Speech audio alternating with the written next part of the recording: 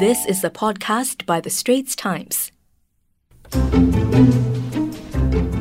Hello and welcome to Bookmark This, a Straits Times podcast in which we talk about books in the headlines and recommend you new reads. I'm Olivia Ho and I'm here today with my co-host To Wen Lee. Hello. In this episode, we are going to be talking about 3 new non-fiction books on the climate crisis and look at how effective they are at communicating about environmental action. They are On Fire by Naomi Klein, We Are the Weather by Jonathan Safran Foer, and Fashionopolis by Dana Thomas. So, Wen Lee, which of these was a standout for you? Well, I think Naomi Klein's book On Fire was just very impressive. It was urgent, it was persuasive. Essentially, her book is a collection of essays written over the past few years. The title refers to Greta Thunberg's speech at Davos, where she began with the phrase, "Our house is on fire." Yes, Greta recently nominated Times Person of the Year for her climate change activism. Yes, I mean, for those who don't know, she's a Swedish teenager. 16 years old, is it? Is she 16 now? Yeah, 16, 15, Swedish teenager who has started this series of strikes for the climate, school strikes for the climate, and it became this global movement. So Greta Thunberg was very much, she was in awe of Naomi Klein, and Klein also references Greta Thunberg in the book itself. Klein is known for her work on books like No Logo, which came out in 1919. She's very anti-capitalist. In No Logo, she looked at sweatshop labor, multinational outsourcing. She's looked at globalization. And I think in these essays, she draws these very strong links between climate change and capitalism and consumerism as well. Yeah. So the good thing about Klein's book is that she makes a big case for the need for systemic change, structural systemic change. And capitalism is one thing that obviously needs to evolve, or if not... So what's it? Something she said, she quoted someone where she said, trash the system or crash the planet. Why don't we read from Klein's book? So early on in the book, she says, "Climate change demands that we consume less, but being consumers is all we know. Climate change is not a problem that can be solved simply by changing what we buy. A hybrid instead of an SUV, some carbon offsets when we get on a plane. At its core, it is a crisis born of overconsumption by the comparatively wealthy, which means the world's most manic consumers are going to have to consume less so that others can have enough to live." I suppose the frustrating thing is that it's very hard to convince these most manic consumers to consume less. I don't think many of them will even read this book, to be honest. Which is tragic. So Klein is a proponent of the Green New Deal, which is the U.S. legislation by Alexandria Ocasio-Cortez and Senator Edward J. Markey of Massachusetts. And it proposes a range of policies that involve weaning the U.S. of fossil fuels and building up its green energy industries. But Klein also frames her arguments through the lens of climate inequality. So there's a lot of intersectionality in the way that she looks at climate change, which I appreciate. So she looks at how it's often more vulnerable communities that are affected, like indigenous peoples in Brazil, for instance, in Amazon, and countries that are poorer and therefore at risk of being flooded because of rising sea levels. So these are the people who will be hardest hit by climate change, who will become climate refugees. And also any form of climate action that needs to happen, she says, has to work in tandem with help going to these groups. Yeah, so it's not about working in silos, right? It's about creating bridges with, the social justice movement and other movements, ongoing social movements, and working together to effect change. There was one shocking statistic that leapt out at me. It was that almost half of global emissions are produced by the richest 10% of the world's population. So as you say, it ties back into this idea of climate inequality. Vulnerable groups are going to be suffering a lot more than those who are driving that crisis. Yeah, so it's both a very depressing book, but also... No, it wasn't depressing. But I feel that she does... There was one chapter in which she is encouraging. She said, frankly, the hard truth is that what can you as an individual do to stop climate change? And the answer is nothing, because in fact, if you're just an individual, like even if many individuals, the fact that you can play a significant part in stabilizing climate change is nuts, objectively nuts.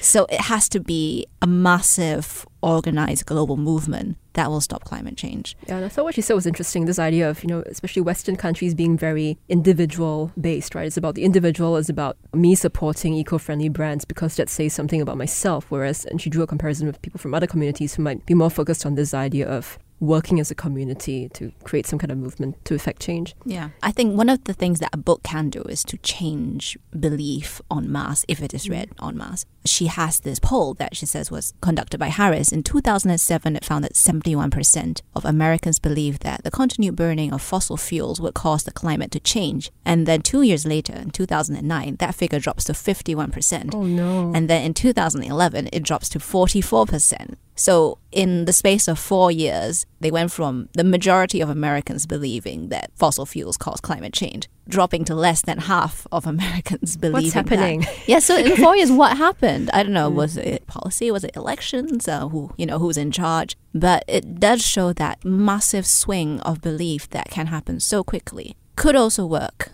in the opposite direction. Exactly. And one thing that struck me as well was the need to invent new myths and new stories. Klein talks about how this idea of the new world, right, has been often described in terms of inexhaustibility. The idea that the riches of nature being seen as this huge treasure trove which will never exhaust itself. So I think a lot of what we need to do also involves the way we talk about the climate crisis. The Guardian, for example, has changed the way it refers to it. It doesn't call it climate change, it calls it climate crisis, calling it out for what it is. But one thing that had me wondering as I was reading this book was, why are people so reluctant to change their lifestyles? The psychology behind why we continue to do the things we do, even though we know we're in the throes of this climate crisis. I mean, today I bought a plastic bottle filled with water. And I mean, I know it's a terrible thing to do, but I still do it. And I think that's because I'm so detached from what's happening elsewhere in the world. I mean, we live in these urbanized communities, and we're just so detached by where a lot of this degradation, where a lot of these problems are actually playing out, in real life. So there's one bit, and she does acknowledge this in her book, and she very rightly touches on this idea of many of us, we're global citizens, we're rootless. We don't think twice before flying off to another country to live for a new job, whether it's emigrating for love and so on. And what happens to our relationship with our environment when that happens? If we don't have any place we call home, does it have some bearing on how invested we are in the environments we live in? And she does refer to American poet Wendell Berry, who told her that, you should just stop somewhere and begin the 1,000-year-long process of knowing that place. So I found that quite comforting. I don't know how you felt about it when you read that bit of the book, Olivia. I think it's going to be hard to convince people to choose those paths in this day and age. And speaking of this concept of detachment, shall we move on to We Are the Weather by Jonathan Safran Foer? Yes. So you're a fan of Safran Foer. I'm a fan of some of his work. So he's a novelist, you see. So he is most acclaimed for Everything is Illuminated. Yes. He has now come out with this new nonfiction book called We Are the Weather, where he talks about the climate crisis and the importance of not eating so much meat. Saving the breakfast begins at home is the rest of that long title. So I think one connection, one thing that I found very interesting about his book was how he describes the climate crisis as a crisis of belief. So it kind of ties back to what we said just now about not being able to fully comprehend the enormity of the situation, being so detached. And there's one point in the book where he says that the planetary crisis, abstract and eclectic as it is, slow as it is, and lacking in iconic figures and moments, seems impossible to describe in a way that is both truthful and enthralling. So for him, essentially, the problem with climate change is that it's not a very good story. And also another bit that I found somewhat convincing was his remark that humanity has evolved over hundreds of millions of years in settings that are so different from the modern world. And I quote, we are often that the cravings, fear, and indifferences that neither correspond nor respond to modern realities. We are disproportionately drawn to immediate and local needs, while remaining indifferent to what is lethal but over there. Do you find his arguments convincing? Some are, some aren't. He doesn't really have... his general overarching argument is the notion that we should, each of us, change our lifestyles and that individual action is so important. So in a way, he kind of... I wouldn't say the opposite, but it's in contrast to what Klein is saying in her book. She's talking about the need for, banding together for huge global movements. Whereas systemic change. Exactly, and significantly, Foer does not really talk about systemic or structural change in this book, so it feels like the elephant in the room. And I think he does it for a reason. He wants people to feel that there is hope and that they too have the power to change things, even though corporations are not moving in the same direction. I don't really know how I feel about that, because I feel he's kind of avoiding the main issue here. Possibly he doesn't feel equipped to debate that main issue compared to someone like Klein, who's been in it on the front lines of it for more than a decade. But you are a meat eater. I am a meat eater. Do you feel like you would stop eating meat because of this book? Unfortunately, no. And it's interesting why. Thinking about why we consciously acknowledge that certain things are bad for the environment, but we still continue to do it. Which is kind of why I think his comment about crisis of belief, I think that's part of why it struck a chord with me, this idea of acknowledging something but not quite believing in it. To his credit, he does try to play little mind tricks on the reader to get them closer to believing, to comprehending the crisis.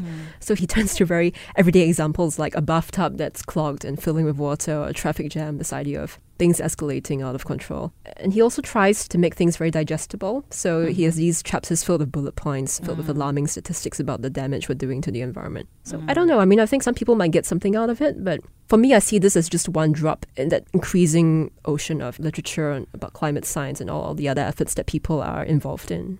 And tying in with this idea of consumption, we have another book that we're talking about, Fashionopolis, which seems right up your alley, Olivia. Yes, because I have a great passion for fashion, in particular fashion history. So this book is by Dana Thomas, and she's a journalist who has spent a long time working in style. She's so fascinated with fashion, and it shows in her writing. So this is just very enthralling for me to read. But at the same time, it looks at the enormous environmental problem that is the fashion industry, which is one of the world's most pollutive and resource demanding.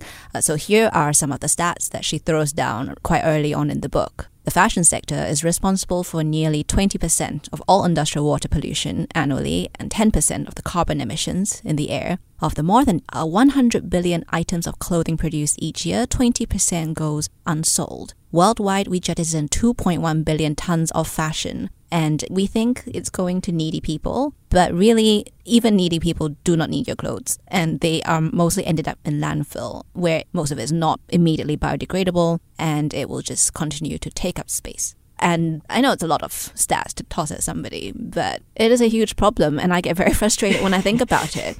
Like jeans, for instance. Jeans just drive me mad. Because distressed jeans. What are distressed jeans? So they're, when you want to have holes in your jeans, but they're new, and the process that it takes to achieve those holes, so jeans, first of all, made from cotton, very thirsty crop. It just sucks water. And in order to achieve this faded look when they're actually new, they have to be washed in this incredibly wasteful process. And then factory workers sand them by hand. And this also leads to a lot of toxic denim dust, which the factory workers then inhale if they're not working under proper conditions. And this is all just so you can wear fake old jeans, which are actually new, when you could actually achieve the same effect by buying jeans, normal jeans, and then doing a lot of manual labor in them. So distressed jeans seem a lot more ridiculous than I used to think they were. Yes. And a lot of it would just be tossed out, after a few wears. Yeah, I mean, one statistic I found absolutely shocking was the fact that the average piece of clothing is worn only 7 times before it's thrown out. Because this is the function of fashion, right? The turnover of fashion is what makes it alluring to a person. So you're drawn to something because you want it, and then after you've sort of exerted yourself with it after a while, you just grow bored of it, and that's how fashion works. Yeah, as a complete minimalist, I'm just incapable of understanding why people would do that. But I don't know about you, but I feel that people don't quite make clothes the way they used to. No, and that is another thing that has led to this whole problem of fast fashion, is because it's so easy to make clothes so quickly, and you just sort of are very detached from the making of the clothes. In the past, you would know the person who made your clothes. They would be your mother or your grandmother or the tailor in your village, and you would have that personal relationship. But now all these clothes are made overseas in factories that you'll never set foot in, and you have no idea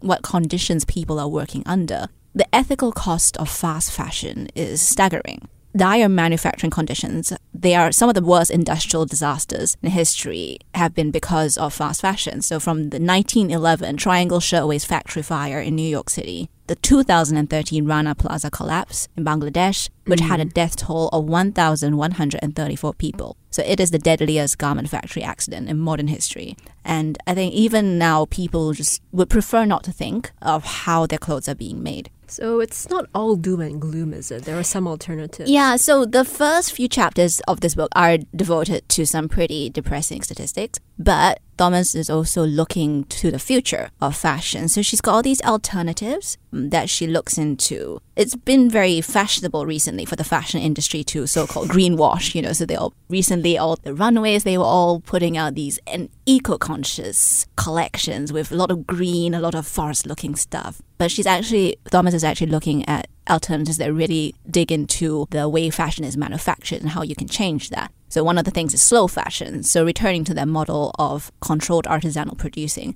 And you produce small scale, you grow locally. So you know how every step of the process is done. And that way you can control and minimize waste. Are these more expensive though? Yes, they are more expensive. And that's something I'll get into later. All these alternatives are because of the effort it takes to produce them more expensive than fast fashion. Technology, for instance, if you're going to invest resources in growing leather in a laboratory, or you're going to make crepe out of orange juice byproduct or mushrooms, that's going to take a lot of investment, and that's going to factor into the price of fashion, so that one day in the future you can grow a dress out of a vat of liquid. So what can us mere mortals do? Well, most of us are not going to be able to afford an Iris Van Herpen 3D printed dress or a Stella McCartney. You know, Stella McCartney had this beautiful dress that was a goldenrod silk, and it was made out of silk that was spun like spiders. So they took spider DNA and they coated it. Wow. And made it in a way that they could spin it artificially in a lab. So it's got the same tensile strength as spider silk. Right. But there are no actual spiders involved. No spiders were harmed in the process. Well, I mean, maybe some at the beginning, but... Okay, but we'll forget about them. Yeah, but most people cannot afford a Stella McCartney. And I think Thomas Des asked McCartney about this. And she says, well, frankly, it's going to work the way that haute couture works, which is that the invention occurs at the top of the pyramid and it trickles down. So what we can, normal mortals like us, we can go for secondhand clothing, we can upcycle, we can go for subscription rentals. And that's something that's actually taking off in Singapore right now. We have style theory, which is, I think we flagged as one of the things to look out for in 2020. Yeah, so this just requires us to rethink the way we consume fashion and to not react on impulse, not to buy on impulse. And that goes against everything that we're coded to do as consumers, that we're conditioned to do by capitalism. And it requires a lot of restraint. Yeah, so we could learn to make our own dresses. We could, but I have been trying to do that and it takes forever. So, well... Which kind of brings us back to the question, how useful do you think these books are? Realistically, how much good do you think books like On Fire, We Are the Weather, Fashionopolis, what do you think these books can achieve? Realistically, they're not going to show you immediately the steps that you can take to change the world. Their wider purpose, I feel, is to perpetuate this society-wide mindset shift. So contributing to the discussion. Yes, and also to give you hope. I know it sounds really trite, but hope is very important now, because if you're consuming the media that we are today, especially in Hollywood, everything is about the apocalypse. Every climate, there's all these climate crisis movies. Which is part of the problem. It is part of the problem, because you just watch all these things, you're like, inevitably the world will end. And you feel so helpless and you think, well, we need some kind of hero or some kind of savior to save us all from ourselves. Yes, and especially those movies, right, that have the villain. The villain is climate change. The villain is the eco-warrior, environmental activism. So I'm just thinking off the top of my head, Ra's al Ghul in Batman. So his plan is to, or Thanos, for instance, in Marvel. Thanos is an environmental activist. He would reduce half of us. He would get rid of half of us, and then, the systems of the world will recover. Ethical implications aside. Yeah, so that is part of the problem, I think, that you frame rebooting the system as the villain. So I think books like this have played this role in giving us hope, giving us ways to look at the problem without just crashing and burning. And Klein quotes Ursula K. Le Guin, the legendary science fiction writer, in her speech when she received the National Book Foundation Medal in 2014. So she said in this speech, "Hard times are coming when we'll be wanting the voices of writers who can see alternatives to how we live now, can see through our fear-stricken society and its obsessive technologies to other ways of being, and even imagine real grounds for hope. We will need writers who can remember freedom, poets, visionaries, realists of a larger reality. We live in capitalism. Its power seems inescapable. But then, so did the divine rights of kings. Any human power can be resisted and changed by human beings. And resistance and change often begin in art."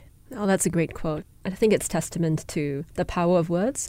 Power writers have in changing people's minds by persuading them, be it emotionally or through the power of their writing. Yeah, and it's a start. And that's all we have time for today. Once again, to recap, we have been talking about On Fire by Naomi Klein, We Are the Weather by Jonathan Safran Foer, and Fashionopolis by Dana Thomas. I'm Olivia Ho. And I'm To Wen Lee. And we thank you for listening to us, and we'll catch you in 2020. That was an SPH podcast by The Straits Times. Find us on Spotify, Apple or Google Podcasts, or streaming on Google Home. Do feedback to us at podcast@sph.com.sg.